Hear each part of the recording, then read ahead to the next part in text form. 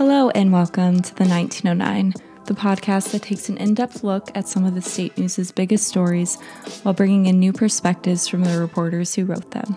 This week we will be talking about our most recent centerpiece, about Michigan State seniors graduating into the COVID-19 pandemic, and about MSU President Samuel L. Stanley Jr.'s first school year in office. Thanks for joining us.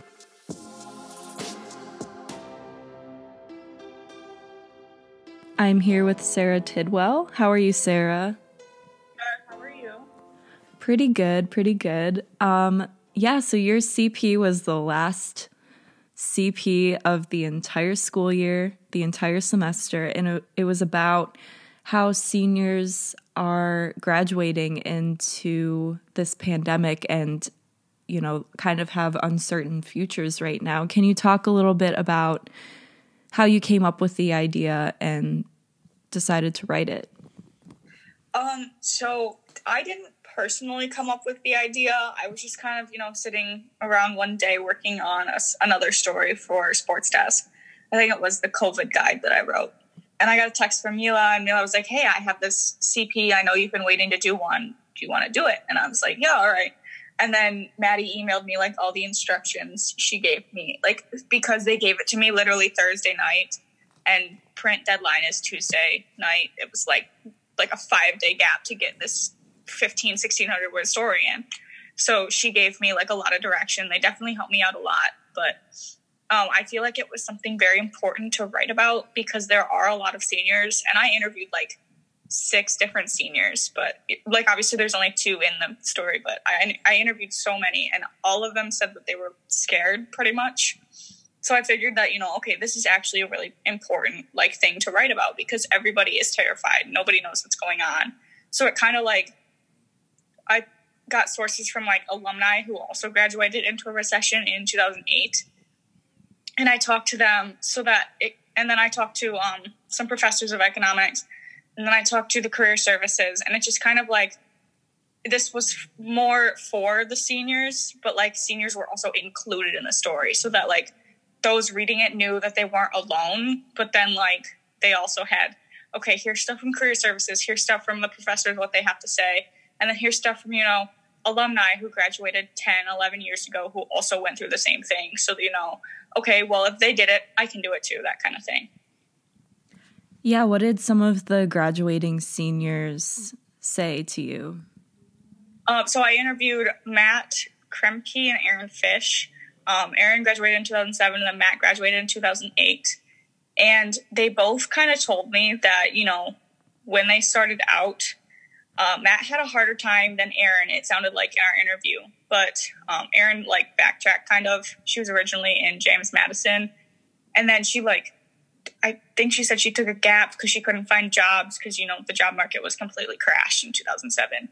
And she ended up being a desk assistant at a nursing thing. And then from there, she was like, okay, actually, I kind of want to do this instead of law school. So then she went back to school for 2 master's degrees and now she's a nurse practitioner for mental health kind of thing. And then Matt also said the same thing about how he couldn't find a job. And he said he remembered having this huge Excel spreadsheet with jobs he applied for, jobs he was needing to apply for, housings he was applying for, that kind of thing. And he did end up, because of the recession, going back and getting his master's degree because he also couldn't find a job. So as you can see, both of these people were all right, I'm just going to go back to school because it's the most safe and I guess secure shot that they had at that time because they couldn't find jobs, they couldn't find housing. And Matt also mentioned that because he went back to school for his master's degree, he is still kind of carrying around that student debt from the recession. So it's kind of a weight that he's carried throughout, the last 12, 13 years. But they both kind of mentioned because I asked them all for advice for the seniors that are graduating now. And they both were it's going to be hard, but reach out to people. You have to make sure that, you keep your doors open, you take any opportunity you get, because it's always hard to get that first job, even not in a recession. It's hard to get that first professional job out of college, but they they just kind of like reminded, like, we did it. You guys are going to be able to do it. It's going to take a little bit longer, but you're still going to be able to do it, type of thing. Yeah. What did the students who are about to graduate, here soon, what did they have to say? So I interviewed Colin Sutterth and then Josh Cassidy, and both of them said, Colin said it was more about the money thing right now, because he is very worried about those who don't come from wealthy families, because, he said he got his stimulus check and he paid his bills, he got groceries, and he paid his rent and all of that kind of stuff, and his stimulus check is already gone. So he's kind of like he's been worried about how he's going to afford like his future, because he wants to either go get his master's degree, go to law school, or like just he wants to do something that requires, like, I guess, a lot of money, obviously, because things do require a lot of money. But he's just concerned, and it's not only about himself that he's concerned about. He's concerned about like everybody who doesn't come from wealthy families, and especially being like a first generation student, he doesn't really know what to do next, because he doesn't have like that somebody else who's been through college to kind of guide him. So he said he was in a sticky situation is what he called it, but he's kind of just, going with the flow. He has an internship right now he's trying to finish off. And I know he applied for like a stimulus thing. So he's just kind of figuring out what he can do, because he's not going to be able to work this summer. And he doesn't necessarily want to move back with his family, but I'm pretty sure he said he was going to. And then Josh was worried about, he has 2 degrees. So two degrees. One is in theater and one's in economics. So he has like this, he said he set up like a plan, and his tiers were like, first tier is following his dream, which is theater and stage management. But he's also like come to the reality that theater's probably not going to be happening for a year or 2 after this is over, because it's all person-to-person contact work. And like you have your auditions, you have like literally theater is all in person, and you know that because that's your major too.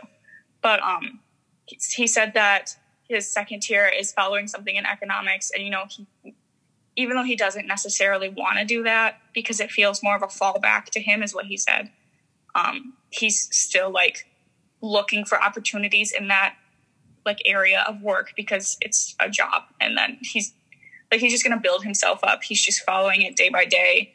And he, like, one line that sticks out from his interview was just like, I'll get there when I get there, but it's just like step by step right now, that kind of thing. So they're both kind of concerned about the future, which obviously is something that you should be, but they both have like plans that they're going to get through it.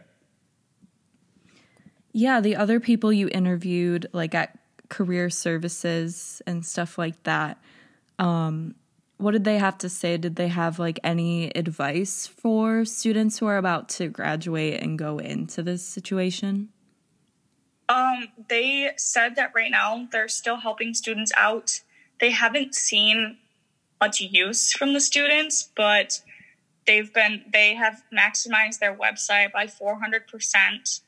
And then, they are still doing like virtual career fairs. They still have job postings on their career board, on their website, that kind of thing. So their website is still open, and they're doing virtual calls for resume and cover letter reviewing, so that like if you need help with that kind of thing.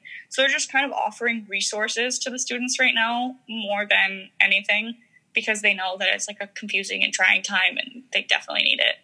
But the guy that I talked to, Jeff Beavers, also said that they aren't seeing as much student use, and it's not just like our university. When they benchmarked with a lot of other universities, they also were saying like students aren't using their resources, and it's because they're going home and they're getting distracted at their homes. Like, they want the semester to be over. They're concerned because like they're more concerned about the fact that they didn't get their last few months here at MSU or at their university. And they go home, they get distracted because they're around their family. It's, quarantine, so they feel like they don't really have to worry about anything because everything's kind of shut down. Like, you're not really doing anything. But there's 2 ends to the spectrum kind of. And like, there's the students the ones who are distracted are kind of the ones that are like, okay, well, I was going to do my job search in the spring, but I, can't now. So they just kind of gave up on it.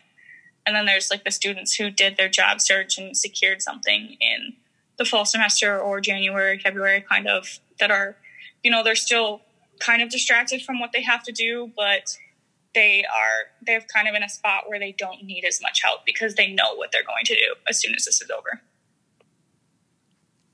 Yeah. Is there anything else that you wanted to say about your centerpiece?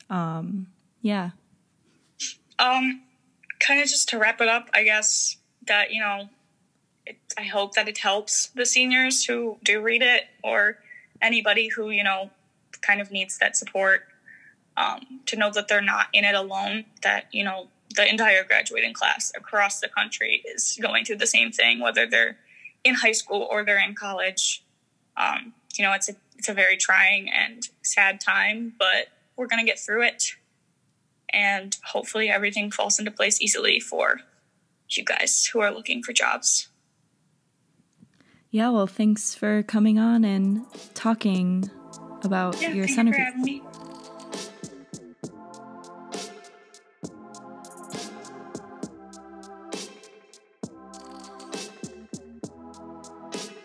I am here with managing editor Mila Murray. How are you?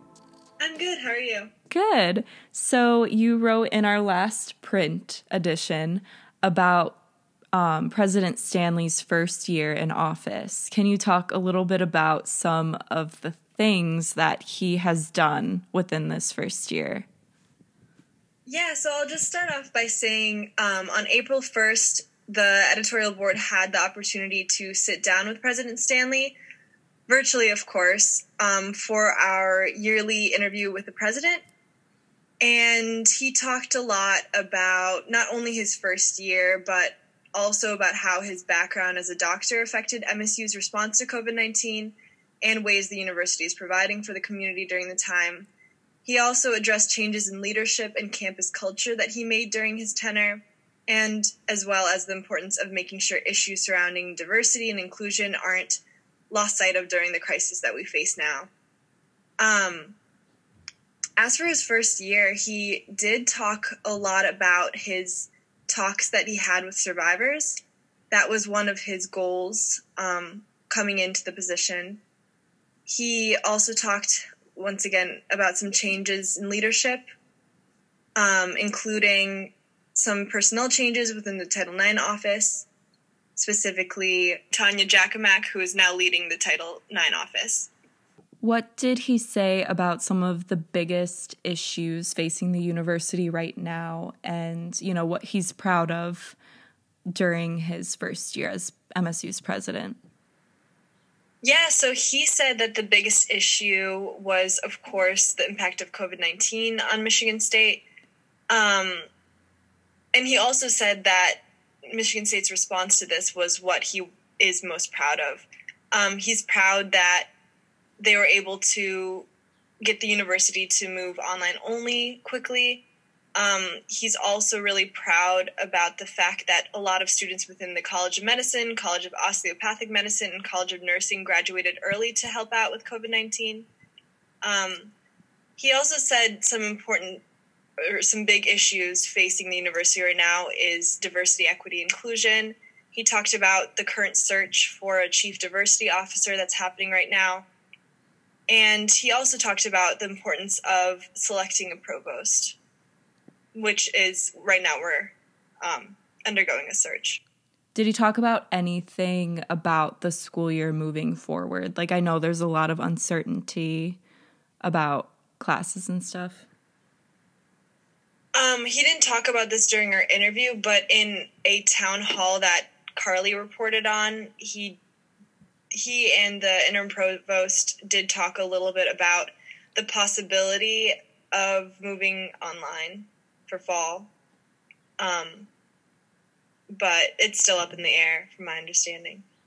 What was something that he said that stood out to you, or one of the questions you guys asked? One thing I think is really unique about Stanley is that he does have a medical background. So he talked a lot about how his background in, being a former doctor helped with his response to COVID-19. He also talked a lot about how his wife is currently working in one of the hospitals in New York that were heavily hit.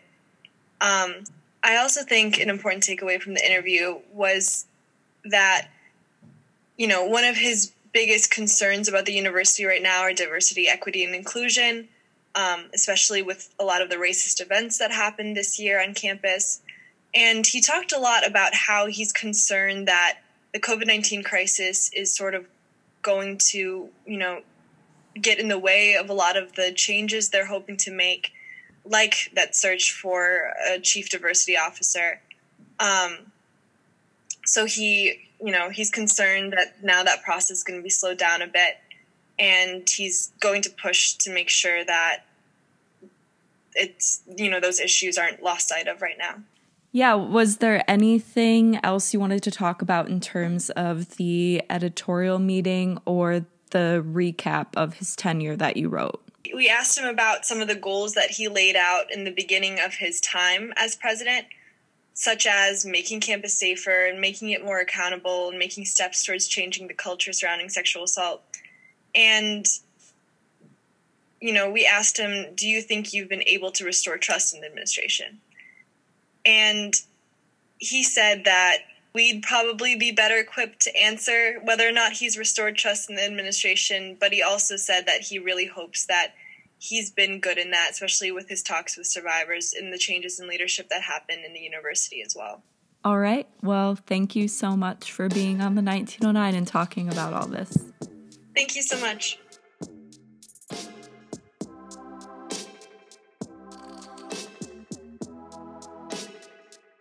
Thanks again for joining us this week on the 1909, the podcast that takes an in-depth look at some of the state news's biggest stories while bringing in new perspectives from the reporters who wrote them. You can find more of our content on statenews.com and by following us on Twitter at the S News and on Instagram at State News. This is the last episode of the 1909 for the spring semester. Thanks to everyone who's been listening.